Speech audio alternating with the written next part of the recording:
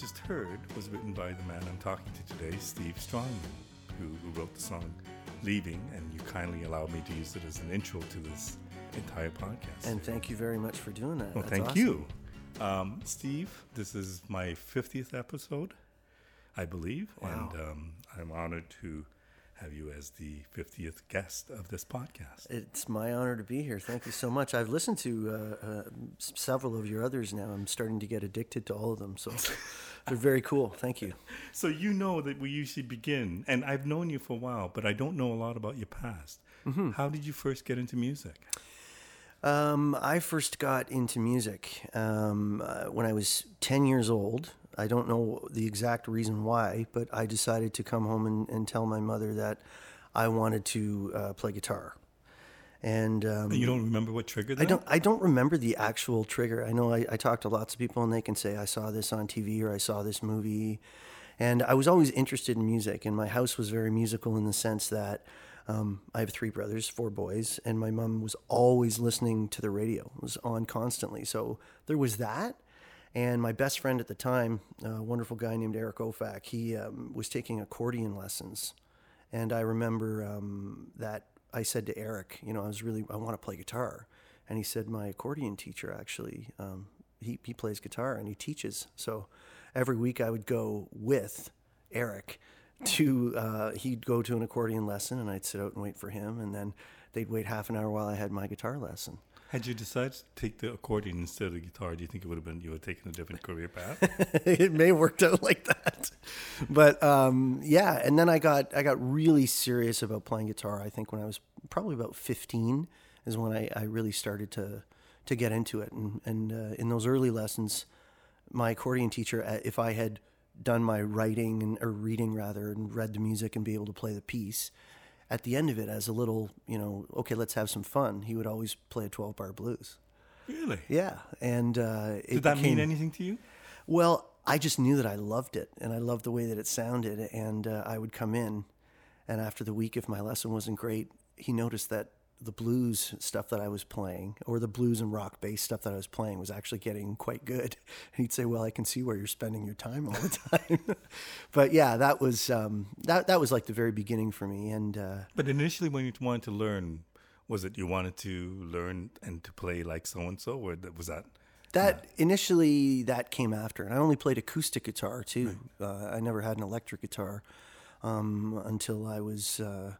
about 16 is when my mom bought me an electric guitar. And did that change your world? That changed my entire world, because I was playing, my older brothers were influencing me with really great music. Like, I'd sit around and play Neil Young, and I'd play just tons and tons of different material, Led Zeppelin and all the classic rock stuff.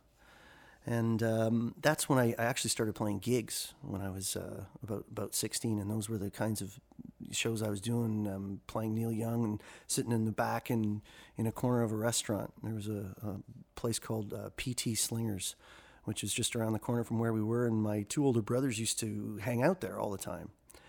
And they went into the owners, Pete and Tim, and they said, our younger brother, we hear him in the basement, he's really pretty good. So you should, pass the hat and get him in here playing. And Pete and Tim both said yes. And they said, yeah, well, you're going to bring out all your friends, right? So nothing has changed. So nothing has changed, but that was kind of the start for me. And what was that like to go out and play in front of people? I was blown away. I couldn't believe it that I was actually, like, even if we passed the hat, I remember I'd get, 30 or 40 bucks from people throwing money in. And I'd say, wow, like they're actually paying me to do this? Are you kidding? This is fantastic. So it was it was really amazing. And then some things grew out of that, even when I was young and technically underage to be playing Did you write in at bars. All? No, I didn't. I didn't write at all. I learned tons and tons of songs, and I could play all night long, and that's what I did for many, many years. I played cover songs in bars 5-6 nights a week. So I'm probably going to ask you this throughout, but at that point, in playing in front of people, playing cover tunes, what was the greatest thing you learned?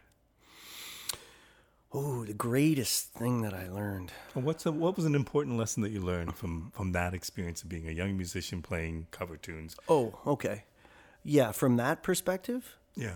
I think that entertainment was so important. And I learned that when I was young. What I mean by that is it's not enough just to be really great at playing guitar or singing and sitting in the corner while somebody's, eating chicken wings and watching a hockey game or something like that. You have to figure out a way to get their attention. And not only that, once you do that, you have to figure out a way to be able to hold their attention. So I think that part of that for me always came kind of naturally, I would say. I was kind of a class clown guy, and I was always cracking jokes in school and stuff like that. And that did translate to me performing live in front of people. Mm-hmm. But that was an easy transition for me. It wasn't difficult to, I'd say, okay, great, give me a guitar and I'll sing some songs and try and entertain some people. That was an easy thing. So did it take long for you to decide, hey, I might want to do this for a living? That was a more difficult decision for me. Because I was very fortunate that I had some opportunities. I was a really good soccer player, and I remember the soccer coach for Wilfrid Laurier University invited me to come out, and my grades weren't necessarily what they were supposed to be, but I could get. It was basically the Canadian equivalent of like a scholarship, which mm-hmm. meant you got your courses, and they made sure that you got everything you wanted and books and all that. And I was kind of scheduled to do that, but I was very torn because I loved music so much, and I loved playing soccer. It's really all I was doing in my teen years, and I played, at quite a competitive level, Southwestern Ontario, and I went to provincial tryouts when I was like 13 years old. So it was a big part of my life. But then I remember thinking that if I really wanted to be happy and pursue what it is that I saw myself doing, it would have to be with music. Hmm. So that was a difficult decision. But I guess in some ways, soccer wasn't as big in Canada. I mean, I know people played, but there was no pro league at that point, or was there? No, I had played with a friend of mine that had come over from England. He was from Burnley, and at that time, Burnley, Lancashire, had a 4th division club. And I'm dating myself here, but I went so far as to send them a videotape of me performing, playing soccer rather, right. And they invited me to go over there to an open tryout. Which what does the videotape look like? You're just playing around the field kicking the ball. It does. It's a lot of highlights. Was it a game thing? It was in a game. Okay. Yeah, it was in a game. But anyway, that's neither here nor there. But I remember being really serious about it because that's what I thought I was going to do. And of course I was really young, but. I think that once I realized what it would take to carry through with that, I wasn't ready to do that. And I loved music too much. Music had just, I say this all the time, but I really think that it's true. As an artist, as a musician, you don't choose music. Music really chooses you. And I think a lot of musicians would say that. Some will say it's a curse. Yeah, it can be. There's certainly a lot of easier paths you can take. I think everybody would agree with that. But between soccer and music, yeah. I'm not sure which one's easier. Well, I think you certainly have a longer career in music, hopefully. Yeah, anyway. That's true. But yeah, no. So it's that to me, I didn't really. I didn't have a choice. I had to pick music. So I remember getting really serious about music basically when I was in high school and then right out of high school. And what did that mean to get serious about music? A huge part of my life was me, when I was in high school, being a co-op student in Kitchener. I was the first ever co-op student that they had at a big music store, which is still there, called Sherwood Music. Mm-hmm. And what was many significant things about that, but probably the most significant thing is that's where I met Rob Szabo, who's my best friend. He was running the guitar department there. Right. And I say that that's significant because we've worked together and we continue to work together. He's been my biggest musical influence and partner, really, my whole life. So when I say get serious about it, Rob was already in a band, a wonderful band called the Groove Daddies, and they had quite a bit of success around the KW area and touring Canada as well. Kitchener-Waterloo, for those people who don't know. Yeah, Kitchener-Waterloo, right. So, and, touring around Canada. And I remember thinking, wow, like this is a guy who's actually, touring and doing it. And then Rob and I decided, at the end of his run with the Groove Daddies, which was a very successful band, we started our own band, and all throughout all of this, I should say, I was already developing a very deep love for blues.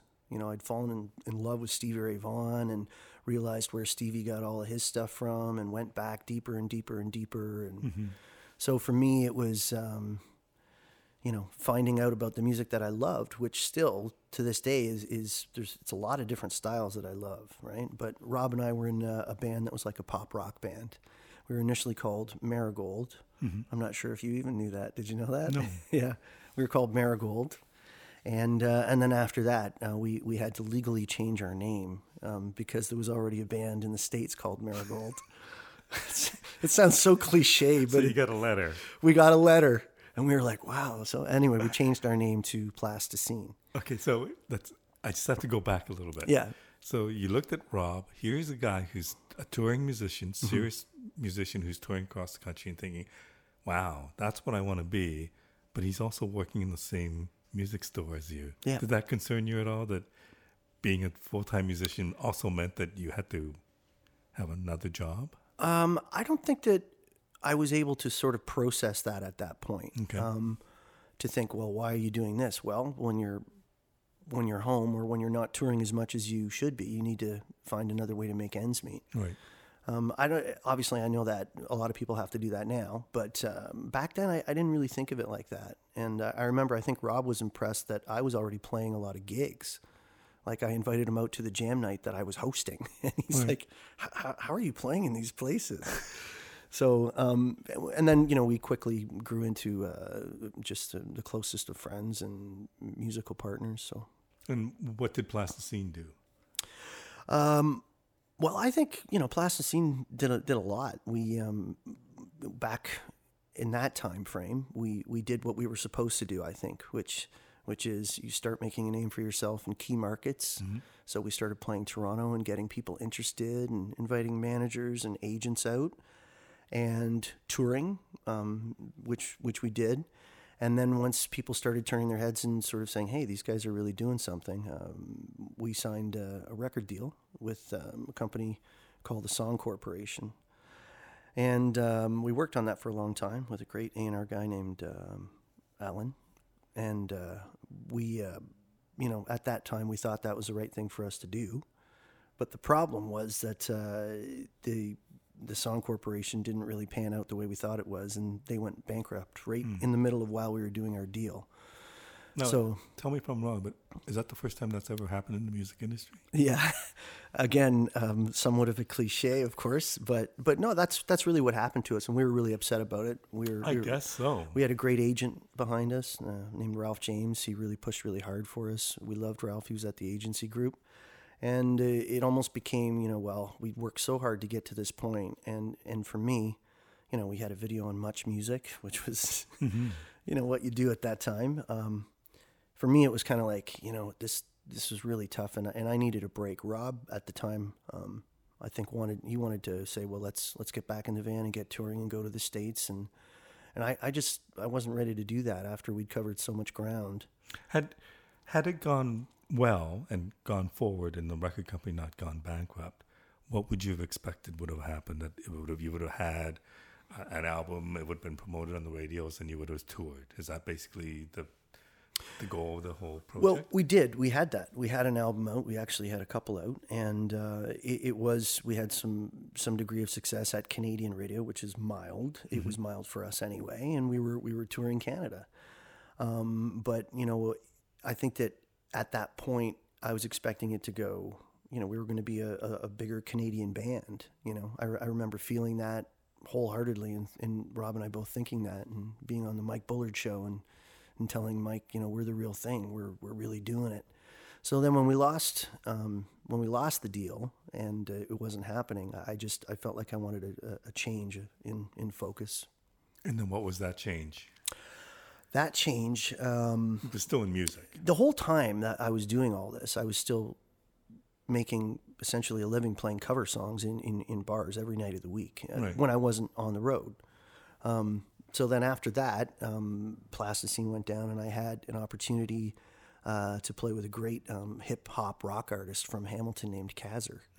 And Kaz had signed a deal with Epic in New York, and he really had some push and some clout behind him. And when they came to me, a great friend of mine, Craig Lapsley, who was playing in the band with Kaz, came to me and said, we've got some touring coming up, and we really need kind of a more seasoned veteran guitar player to come on board. And I was really excited because there was actually some money there. It's, like having toured Canada in the van like so many people have, to actually get a chance to go out and be in a tour bus and tour Europe and go do some work in the States was a very attractive thing to me, all the while trying to, be able to make some money. So that's kind of what came along, right?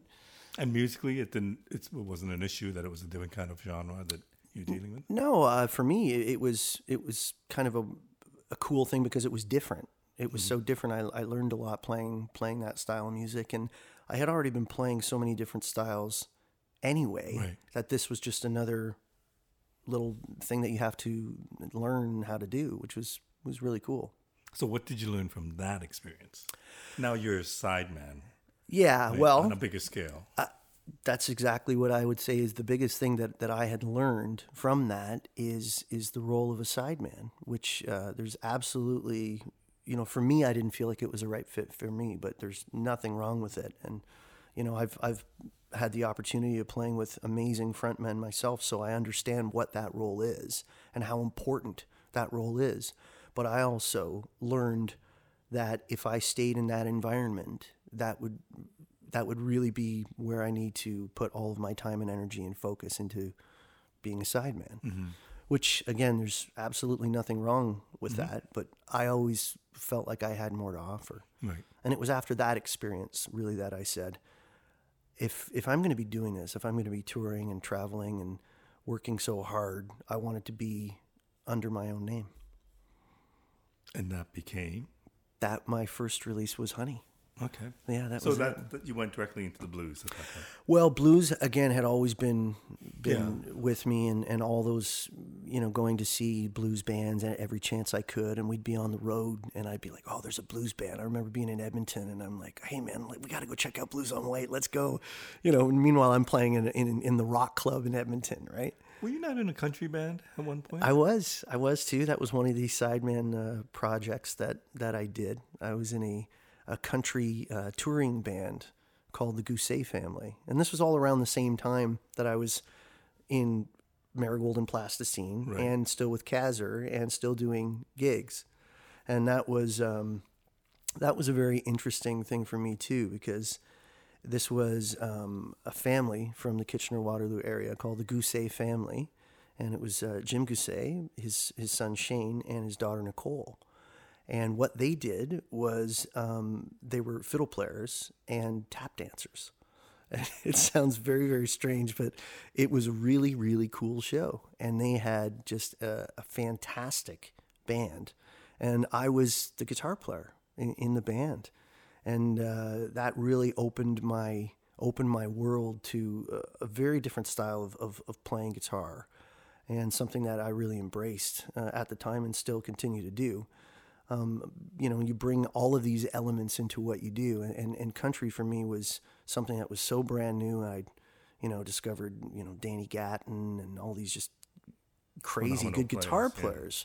And that just bled into everything else that I was doing. But we had, that was really amazing because I had the great opportunity to meet and play with Roy Clark in Branson, Missouri. Wow.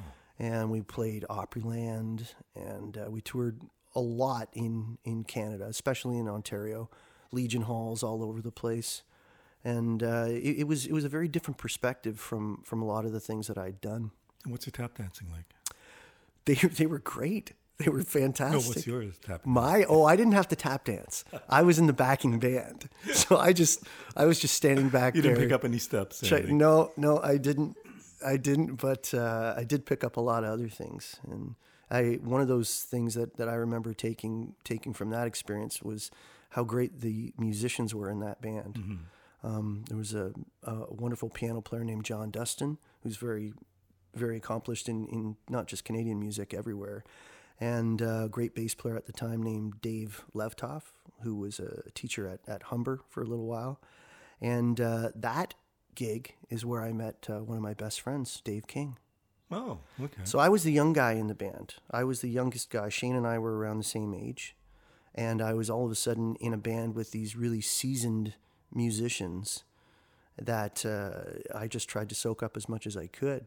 I remember even when we were on the road and staying in the States somewhere, I'd say to Dave in the hotel room, can you, give me a lesson? I want to learn. And he was, a real jazz influenced player, but I was just so interested in learning as much as I possibly could. So he'd teach me jazz lines, and I remember learning Oleo, and Shane and I in rehearsal would be playing, some jazz heads. And I'm certainly not a jazz player by any standard, but tell me about the touring. Tell me about your impressions of touring it back then. Well, for me, that was a very different kind of touring than I had done with my rock bands. Mm-hmm. I think, if I'm not mistaken, I booked our first Canadian tour. So we played any place that would have us. Mm-hmm. And so that was one thing. And then being able... And can you make money on this? Like, when you describe that, it's just like anybody who would have us. I was making money. I was not in the rock band. No, there's no money. but the goal was to just get out there and cultivate a fan base everywhere possible. That would be the goal of this, right? Oh, yeah. And you just travel in a van and then go across Canada. Like, I don't even know if it's a relatively unknown band, or even if it's somewhat known, how difficult it is to actually make money on a tour going across Canada because of the geography we're dealing with. Yeah, it's brutal. I mean, honestly, it is because of the geography. It's and any touring band in Canada, they'll tell you that's the fact. I always get a chuckle after going to Europe and guys when I toured in Europe and they say, "Oh, we've got a long drive today. It's 4 hours today." I'm like, 4 hours? Are you kidding me? It's like next door. That's fantastic. So you get used to that, and What's the most brutal drive you've had? Oh, the most brutal drive. I don't even know if I can remember off the top of my head. There were some bad ones. I remember I drove back from Thunder Bay by myself with the band, but I did all the driving when I say by myself, and it just got quiet, and the guys were like, "Just let him go. He's still driving. 13 hours in, he's still driving. Just let him go." Because you get in the zone, right? But I can't remember exactly. I haven't really done a lot of really, really long ones like that in a while. But I don't think people realize just how brutal a tour can be and how much work is involved in getting from one place to another. Yeah, I certainly didn't. I mean, that's a lot of people that don't do this. They just see the finished product, right? Yeah. They see you as a band getting up on stage and you're giving it your all and you're trying to create this emotional connection, but they don't see that, you've been in a van for 12 hours and you've barely had time to even eat dinner, and you're on stage in front of people and you're trying to, do all the things that you need to do, right? So there's, like I said earlier, there's a lot of easier things that you could be doing. And hopefully you get to a point where you're able to concentrate on the things that you should be concentrating on. Mm-hmm. But it's tough. And to get to that point requires a lot of work. Yes, and that brings us to the business aspect of things, which... Yeah, so when you decided to release your own album, Honey, and then decided to go the blues route, did you have a plan? Did you know how you were going to conquer the world? I didn't have a plan the way I would approach it now. I mean, that's 10 years ago now. Mm-hmm. So, but my plan was... I just knew that I wanted to do something with my own name on it and write all the material, and I just knew that I had to get an album out, and I think I don't know how much further past that I had considered it was going to go, but the success of Honey, which was really overwhelming for me at the time, because being a guy who was in a band and then a sideman and playing clubs and bars and doing all that stuff to put out something with your own name on it and have it do incredibly well was so encouraging for me. It just kind of solidified for me that I was doing the right thing. What was the biggest adjustment of becoming your own band leader or to take on this project of your own? Well, I guess a big adjustment was now, you're the guy, you're the front man, and coming from being a side man or not. I was a front man in Plasticine, but there was also Rob as a front man. Right. And also Rob being the principal writer that I worked with back then. That was a big adjustment for me, going, you really need to have your own material to play. And this entire time that I was doing all the things that we talked about, everyone along the way was telling me, you need to write more, you need to write more. And that, when Honey came out, I really realized how important it is, and had some songs that, I still think some of the best material that I've written is on that record. So how many years of work was it to get to that point of those songs? I had been writing the entire time, and I had songs that I'd written that were on Plasticine, those records, and I'd co-written a lot with Rob, which I continue to do to this day. So it was a long build up. I mean, it was years. I had little things that I'd have to finish, or that I would go and say, oh, I like this or I like that. So it was years of build up to get to that point. And not necessarily all just your basic blues songs. I mean, that's what I really like about you.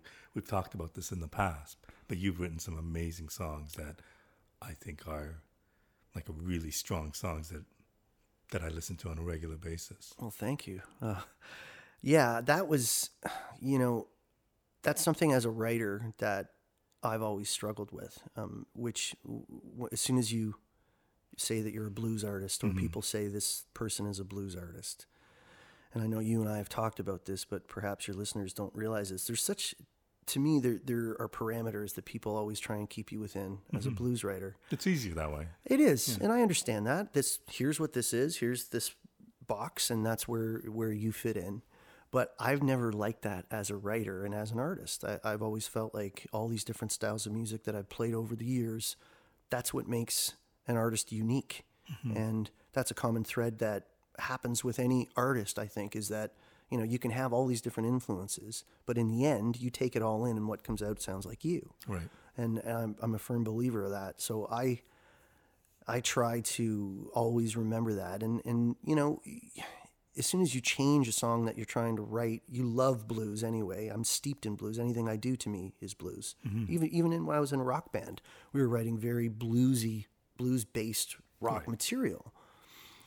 So yeah, I think that is a challenge, and that was a challenge for me that I still have to work towards all the time. But the song I'm thinking of, and this, is Soul Searching. So when I think of that song, like, to me, it's one of the most stunning songs I've heard. Like, I can listen to it over and over again. It's not a blues song. And I presume that when you played it, whether it be after your first album or you play it on stage right now, it's not like anybody's going, hey, that's not blues. I mean, it's just a great song. Thank you. Yeah, I'm very proud of that song. And that, strangely enough, it's one of those songs, when I'm talking to people about songwriting, or if anybody ever asks me about that song is unique in that it came to me very, very quickly. And I just remembered it wasn't a lot of work, that song. It just happened, and I was able to let it happen and stay out of the way of the song, and that was it. And that song seems to achieve what I would like to do as a writer, which is get an emotional connection across with somebody that's listening to your material. So that was a really emotional time for me, because, we'd just been married, and my daughter was born, and there were all these things that sort of came in together, that ended up in being that song, or part of that entire process. It's interesting because I've talked to other songwriters, and the one thing that seems to be repeated a number of times is the fact that the better songs are sometimes you just channel them. It just comes through you. And that if you're working on a song for 5 years, that song is probably not going to be as good as the one that just came to you, which I find the whole concept really interesting, because I don't write songs. But I mean, is that what it's like? You obviously spend a lot of time writing, and some come easier than others. Yeah, absolutely. For me, and I always say that songwriting, for everybody that you talk to, every songwriter, anybody that tries to write a song, the process is different. But I can say what works best for me is as much as I can get done when that moment of inspiration hits. So whether it's a lyric or whether it's the music or it's both together, whatever it is, if I can get a song completely done as quickly as possible when it's coming to you and you're emotional, that's what works best for me. Now you're going to come back to it, you're going to change it a little bit, but if you're like, oh, I have this really cool idea, and perhaps you have to go do something else or you get it down or whatever, and then you come back to it, sometimes I'm like, okay, well, that was a cool idea, but I don't know what I was on about. It's just not, so if you can get it like 80% done or whatever it is, 70, 80% done, and go, wow, this, we have we're going to massage it here a little bit. We're going to add a bridge. We're going to change the arrangement. That's fine. But if I had to give advice, I would say to get as much done as you can when the inspiration hits. And how does songwriting come to you? Because I know you release albums on a regular basis. Mm-hmm. Is it motivated by the deadline of the next album or next project, or is writing just a constant thing that happens all the time and you're inspired while you're driving down the street and you just take out your phone and record whatever comes to you? Well, quite honestly, the release date is motivation for me. I wish I could tell you that I was one of these artists that wakes up in the morning and all you want to do is sit down and, have a coffee and write a song. That's not like that for me. The motivation of trying to be a current successful artist is you need material. And anybody that you're working with, if you're lucky enough to have people around you that are working with you, are always aware of that and always nudging you in that direction, But I think that's the truth. That's the way it is. You're a musician.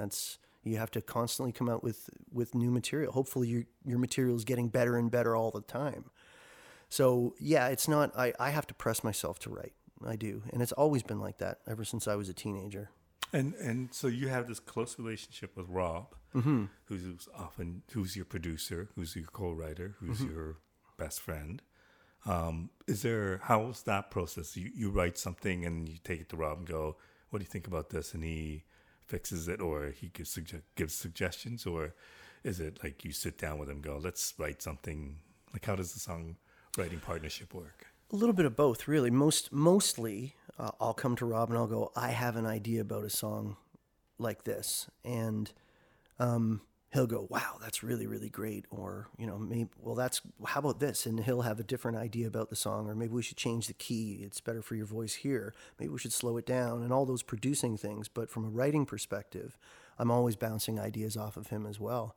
And, even to our latest release, or the most current one that's about to come out, I probably relied on Rob more heavily on this record than I have on any previous ones. So there's an amount of trust that you have with him. And I think that is part of the reason why the work that we've done together has been so successful, right? To, a natural fact. Mm-hmm. And basically, Let Me Prove It to You was very successful. And I'm hoping that this new record's going to be as successful. I think at the core of it is there's never any thinking of me thinking, well, why is Rob doing this or doing that? We both completely trust each other, and I know he has my best interest at heart, and so you trust it. So you're able to get through things, I think, a lot quicker instead of all these other, and I've been fortunate like that too. Even with Dave King when he produced Blues in Color, I felt the same way that Dave and I had an idea of the kind of record that we wanted to make at the time. Coming from me being produced my first record, self-produced. Right. And I've been lucky to work with producers that are always like that. So every project that I've known you, or I've kind of worked with you through, you've kind of gone different ways. One day, and 1 year it was the acoustic album. And the next one was a little more heavier. I wouldn't say heavy rock, but it was a heavier album, like much heavier than just your basic blues album. Yeah. And especially in reaction to the acoustic album.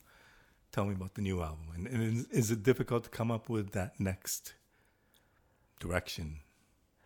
Well, I think that as an artist, part of your role and part of the artists that I have always looked up to are artists that continue to push themselves. And, it's for me, I always feel like, well, I feel like I've done this. What is the next thing that I want to do?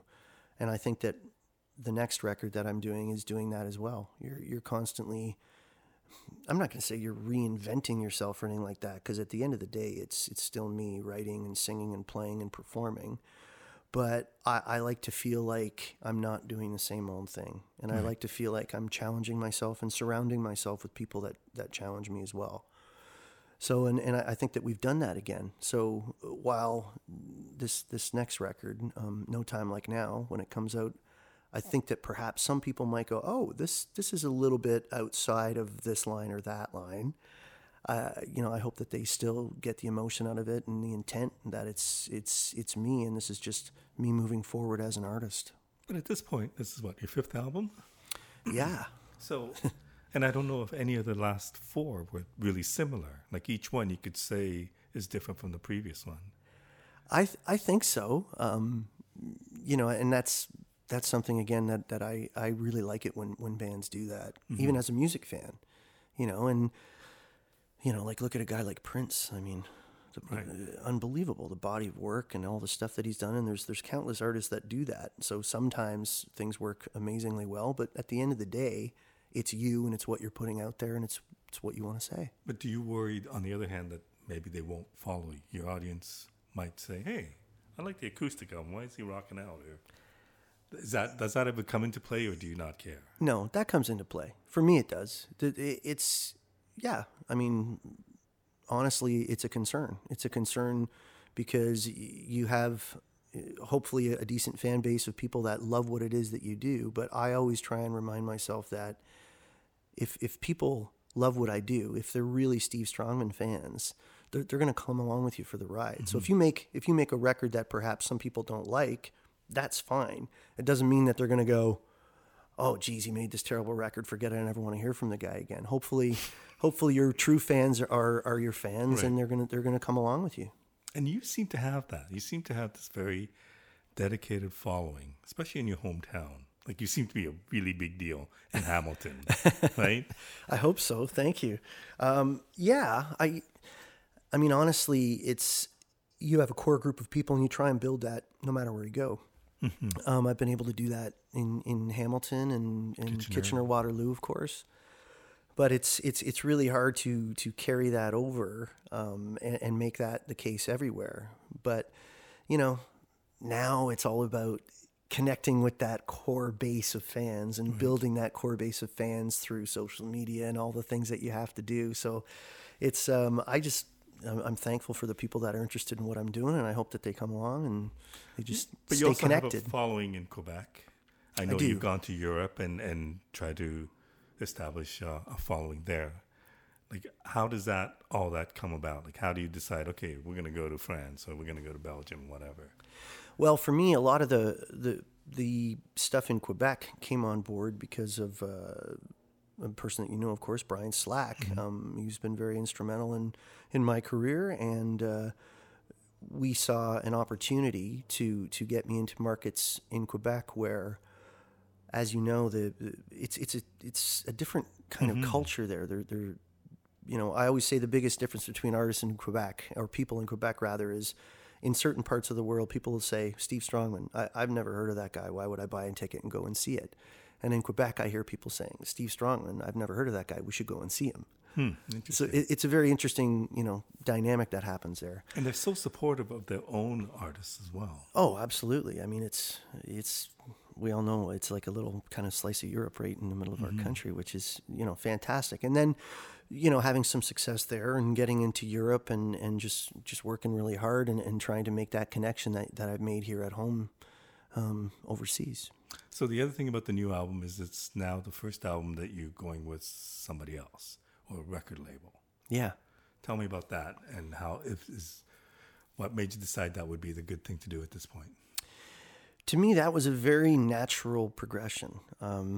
What happened was I had a relationship with a record company called Sonic Unyon in Hamilton, and I had licensed my last they distributed my last 2 records, so I already had a relationship with them. And things were going really well, and they started to have some success in the management world with a wonderful artist named Tara Lightfoot. And Tim and I, who's the head, and the whole team there, we decided, I came to them and I said, I'm really looking for somebody to work with. and I'd had a management deal before that didn't really go. It was a mutual agreement that it didn't really go the way either one of us wanted it to go. So I decided that it was time for me to move on. Can I just ask what that would mean? Yeah. Just, I don't need specifics, but give me Sure. an example of it didn't go the way you wanted it to go. Like he had a different idea, or he or she had a different idea of what you should be, and you didn't agree, or is that? No, it was a really mutual thing in that we gave ourselves a certain amount of time and set some goals for us. We were saying, okay, let's say an 8-month period or 6-month period. We want to have this in place. We want to have this in place. And if at any point of that, either one of us were unhappy, then we were just going to shake hands and step away. And that was it. And that's what happened. You know, I saw that it wasn't going the way I wanted. And, you know, these are the kinds of decisions that I think an artist has to make. If depends on what you want to do, of course. But for me, that was the right decision. So when you make these decisions, if you don't mind me asking, is it solely your decision? Is it a band decision? Is it a husband and wife decision? Like when it's your career, is it solely up to you? Because you're now dealing with a manager who oftentimes makes that decision with you, right? Yeah, and I don't mind you asking at all. No, I probably drive my closest friends absolutely nuts. And I'm very lucky. I should say this, that first of all, I have such an amazing supporting family. My wife is incredible. We've been together for over 20 years now. Wow. She's always known what it is that I have in mind and what it is that I want to do. And this is all I've done. So I think that I'm incredibly lucky to have that. So yeah, I bounce things off of her all the time, and say, what do you think about this? What do you think about that? And then having a guy like Rob, who's my best friend, no matter what aspect in my career I'm talking about, he's a sounding board. And it's the same with Dave King. Dave King has been playing with music with me for 20 years. And having that core group of people and bouncing every artistic and business decision off of several different people allows me to come up with a more informed decision. And I'm really thankful and grateful that I have that. And once again, it's about trust, right? It is about trust. And if you're, you know, if I'm just trying to make decisions all on my own, I mean, I don't know how I do it, because sometimes it's honestly, it's just so hard to know what is the right thing to do. And I have made mistakes for sure. But hopefully we all learn from those, and we try and just keep moving forward. So what do you hope to get out of this new deal? What would be a goal of this new relationship with the new record company? I will say that for me, making a decision like I have, so much of my life and my time has been spent on the business element of music, about being a musician. And that has been out of necessity. So unfortunately, this would be like getting gigs. Yeah. Sorry. Like I know you and I have talked about it a lot. So like I'm on the phone constantly, and you're trying to book tours, and you're dealing with, if you have an agent, you're dealing with that. You're trying to write, you're trying to do all the things that you should, but most of it, a lot of it is administrative work. Right. And I think that where I'm at now in my career, I've been very, very fortunate to get to a point that I have other people that are helping me do all of these things solely so that I can focus on music more. And, you know, when I sat down with new management, they were asking me, well, what's the pyramid look like? You know, is it 70 business or music, 70% music versus 30% business? And I'm like, no, it's like 70, 80% business versus 20 or 30% music.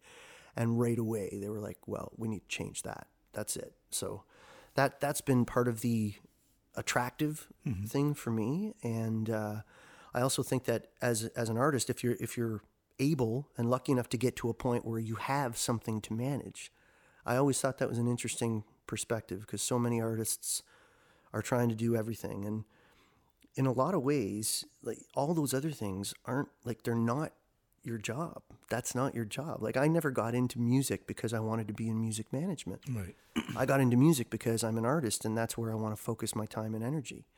But having said that, these things all need to get done. Right. And if they're not getting done by you, you have to have music. You're not making music. Yeah. So it's, I don't know if some of the other people you've spoken with have that problem, but that's been an ongoing concern for me.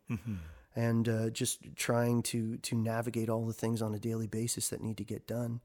And I should say I'm so lucky and fortunate now. Like I have an assistant, Gail Broderick, is amazing. She's just proven to be invaluable in all the things that she helps me with, and that's like on a day-to-day basis. Right. You know, I have management, have a record company behind me, and it's going really well. That's good. It is really good. It's a very exciting time because as much as I've had success in the past, I feel like now I've, been around enough and you sort of know a little bit about the way things work, that if you can take more time getting things in place, you can make more of your swing, Is it easy for you to let that go? I know there's a lot of things you probably don't want to do, but I mean, just letting go of a bit of control, I think, might be difficult sometimes. I'm not saying specifically you, but for anybody, because when you do it, you get things done. You know that, or you know where it's getting done. Absolutely, and that is it's difficult for me. It's difficult to relinquish that ability to say okay, and plus, it's. For me, I know if I have to get something done, I focus on it and I get it done. But having said that, when you're doing things on a much larger scale, which is what we're working towards, they take longer. And when at any point in the process, you have different people that are capable and should be making decisions, you have to let them make those decisions and hear them out. And that slows down the process of everything. But having said that, that's why you're working with them. So larger scale in terms of this new record deal and this new management company. Yeah. Is that larger scale in Canada? Is that larger scale getting into the US or Europe, or what's? It's all of the above. Yeah, it is all of the above. So this is coming out everywhere, and Sonic Onion is working with Sony Music Canada, so they're involved in the process as well. And we're so early in the process, I should say, that as we're doing this, that there's a lot of stuff that looks great, but we'll have to see how it all turns out and have to see as we make changes at every step of the process. But it's a much this will be a larger release than I've done previously. Oh, neat. At the same time, the music world has changed drastically, even since the time that I've known you. Yeah. And it keeps changing, like on a daily basis. Does that concern you? I mean, how does that affect you, and how does that concern you? That's a huge concern. It is, to put it mildly. No, honestly, it's a huge concern. Or, I think everybody that's listening to this will probably understand how much the music business has changed, even since you and I have been friends and talking about all of these things that happen in the music business. But it's. I mean, what would be the biggest change that you see? Well, I mean, honestly, for me, you're making records, you're making music, you're writing music and touring and performing music in a world that isn't buying music in the same way. Mm-hmm. That just sounds insane, but that's what's happening. So, and yet, if you don't record another album, then you probably don't get a lot more festivals or more gigs, right? Right now, we're in the area that you still have to record an album to get something out there. But right. I firmly believe that the music business, and perhaps not in the genre of music that we're talking about, it's a singles-driven market. I might be wrong, but I believe that the days of artists spending all this money recording a full traditional album are numbered. I think people are going to start just saying, why am I recording 12, 13, 14 songs and spending all this money when I can just release one single and put it out on iTunes or digitally release it, and that's the release. And 3, 4, 5 months later, you do another one. And that will be, I think, what people are moving towards. Did you ever think about doing that? Yeah, I did, but I still think, and that might be something that I look to in the future. I've given it a lot of thought. I think basically that that might be a way that seems to make the most sense for people to continue moving their career forward, is to do that, because it's a huge, difficult process to record and still try and tour and do all the things that you have to do when, money's limited, and doing a single would be a lot easier. But all of the other things in terms of the musical landscape that we were talking about have changed so much. Now, I mean, I would say that it's it's so important to have all your social media things in place and all of those platforms taken care of. I wouldn't have said that 10 years ago, Facebook and all the other things. And is there a way that you can measure? Like, I mean, do you see direct measurement of your connection with your fans through Facebook, Twitter, Instagram, whatever? I'm just starting to, I'll say, pay attention to those platforms a lot more than I used to. I'm very late to the game on that, but I'm just not really bent that way. You know what I mean? It just kind of rubs me the wrong way to not have to do it, but in order to continue that connection, to go, oh, here I am, I'm doing this now, and we're doing this. I don't know. I just feel like, I don't know, it drives me nuts when I see people are like, oh, I'm having a tea and I just had a nice bath. You go, oh, well, so there's what? no bath pictures of you then. I mean, but you know what I mean, Yeah, right? yeah, It's just, unfortunately, it's a necessary evil in our business. But I wonder if it, when all is said and done, I wonder if it's really benefiting them anymore that we see them in their bath. You know what I mean?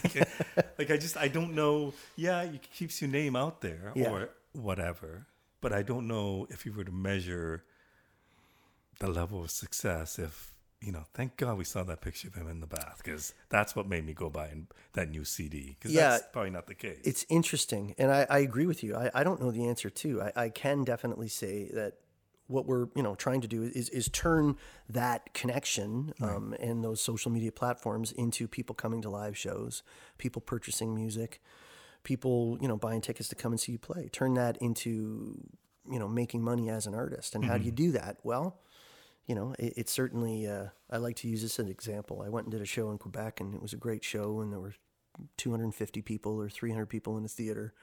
And the very same night, a good friend of mine, he recorded in his basement him singing a song, and the next day, or the next, 5 days later, I'd say, he had 2,000 hits. And I'm thinking, it just took me like 8 hours to drive to the show in Quebec, and I performed in front of 300 people, and this guy was in his basement, and now 3,000 people or however many people are watching this. And so in terms of hard numbers, that's kind of striking, It is, but then I also think that there's a lot of things that are just momentary.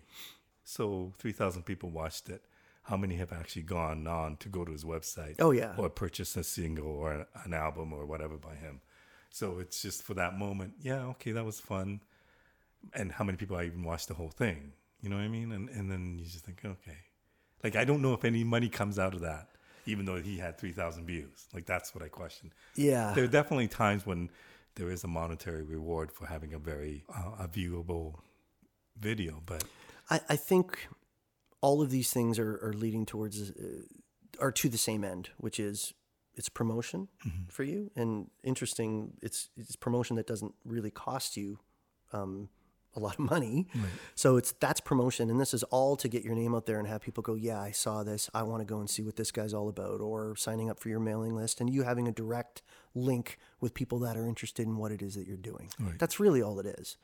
And at least for me, because we don't see any money from that, not unless you're up and you're getting ads and all those things that are placed into your YouTube content. I don't think that it makes a difference, but it does make a difference in terms of getting your name out there and people being interested in what you're doing and developing that connection. So tell me about the new album. You said the name, but if you could repeat it and then tell me about why it's a different direction for you. The album is called No Time Like Now, and that's the name of the first single on the album. And, for me, as we discussed earlier, I think that artistically this is me trying to, branch out a little further than I have in the past and feeling really good about doing that, playing some different styles on there. It's all deeply rooted in blues to me, but I think it's a more modern feeling blues record. It was produced by Rob Zabo again, and it was a lot of fun. Rob and I co-wrote all the songs on this. And, I think that, it's, I don't want to say it's going to be a bit of a different record than people are used to. And that's exciting to me. You said it was delayed till March, the release date. We're in November. Yeah, that's right. So does that just drive you nuts? Well, that's very good. It it doesn't drive me nuts. It can be frustrating for me because I want everything to happen in with such immediacy. I'm excited. I want to get it out in the world right now. And initially it was supposed to come out in October, and then we have to sit down with management and the record company and say, okay, here's how this is going to look, and here's why we feel. And they didn't tell me. They didn't say, we're not doing this. Forget it. Right. They said, here's what we think we should do, and we had a discussion about it. And that's part of working, with professionals like that. And it made sense. It made sense that we delayed the release to get things in place so that we can try and have as much success with this record as we want to have. And all of those things take time. So from now till March, are you playing these songs or not? Yeah, we're starting to introduce them. I've got some shows coming up, and I'm starting to play a couple of the songs. Certainly, the single, and I'm really thrilled about this record because I have some special, a very special guest, I should say, on it. The great Randy Bachman is actually playing on a song with me, and you have a history with him. I do. I have a history. I went out and played with Tal Bachman, which is Randy's son. He, had a huge hit with "She's So High," and I went and stayed at Randy's house in Vancouver, in White Rock, actually. When Randy was living there, I stayed with him for a month and played in a band with his son. That was during all those other things that I was saying in my early 20s. But so Randy has been a huge supporter, and we've kept in contact for all these years to see what I've been up to, and he plays me on his show, and he's just such a great guy. So when we were doing this record, Rob and we were discussing the possibility of having a cover song on there. And I remember thinking, I've always loved Randy's stuff. Like, it didn't matter what area you're talking about. The songwriting is just so amazing. For sure. And so I had an idea of doing You Ain't Seen Nothing Yet. With the stuttering? BTO tune. It's funny you say that with the stuttering, right? Because that was a consideration. You know what I mean? It was a huge hit, one of the many hits that have had stuttering as it. So I did my own take on it, and I just thought, I have, Randy's a friend. I can send it to him. So I sent it to him. I emailed him an MP3 saying, hey, I'm doing a new record, and we just demoed this tune-up. What do you think? And he emailed me back right away, and he loved it. He said, I absolutely love it. This is super cool. And so I emailed him back, and I said, do you feel like playing a guitar solo on this with me? And he said, absolutely, no problem. So we finished the tune, and Randy played on it, and I sent him the final version. And then he got in touch with me. This was when I recorded it back in July, it was actually. And he said, I love this tune, and I was wondering if you want to come out to the CNE and debut your version of the song with me at the CNE.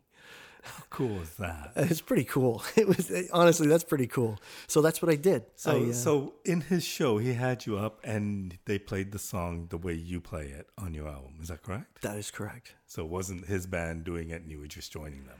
I have to say that was such an amazing thing. So in his show, that song is such a hit and such a massive hit. He really felt like he had to do his version of it. So then later in the set, so he played You Ain't Seen Nothing Yet. And then he said, it's really cool. Something along the lines of, this to me is as cool as Lenny Kravitz doing American Woman. This is a great guitar player, Steve Strongman, my friend from Hamilton, and he's going to do a version of the song. This is the new version of You Ain't Seen Nothing Yet. And it was with his band. And these guys were not up there faking it. They lifted the song that I sent them. My version, it's, people hopefully will check it out and hear it. And it was just so cool to be able to do that. That was the first time I ever played that song live. The first time, other than recording it, the first time I ever played it, live in front of people was with Randy and his band at the CNE. Wow. Did anybody get a video of it? Yeah, there's some video floating around of it. Oh, that's good. There absolutely is. You should do a video with him. I would love to do that. You never know that could be part of it. It's very cool. Well, this is an exciting time for you. Yeah, it's I feel because we pushed back the release, it's been interesting to have more downtime for me than I have in a long time.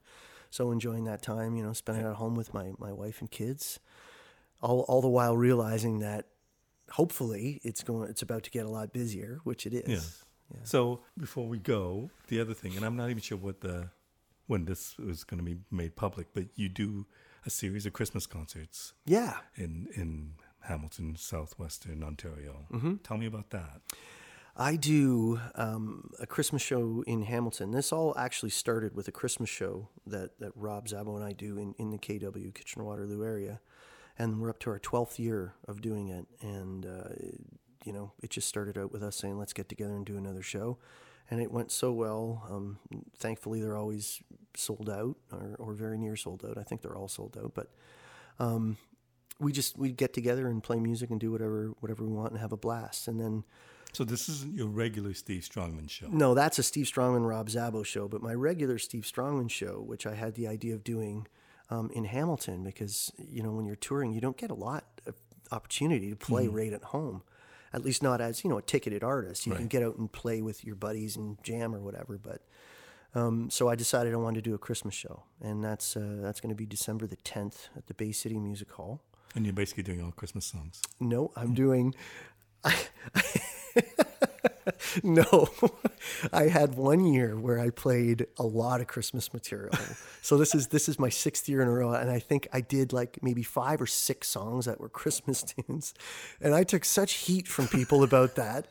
They're like, I've been around all day in the mall shopping. Last thing I want to do is come out and see Steve Strongman playing Christmas material. So I really limit it. I only Good do plan. a couple of cools. And the songs that I do, they're blues style Christmas tunes, and it's fun to change it up, but it's going to be Steve Strongman material. Good. Well, thank you so much for doing this.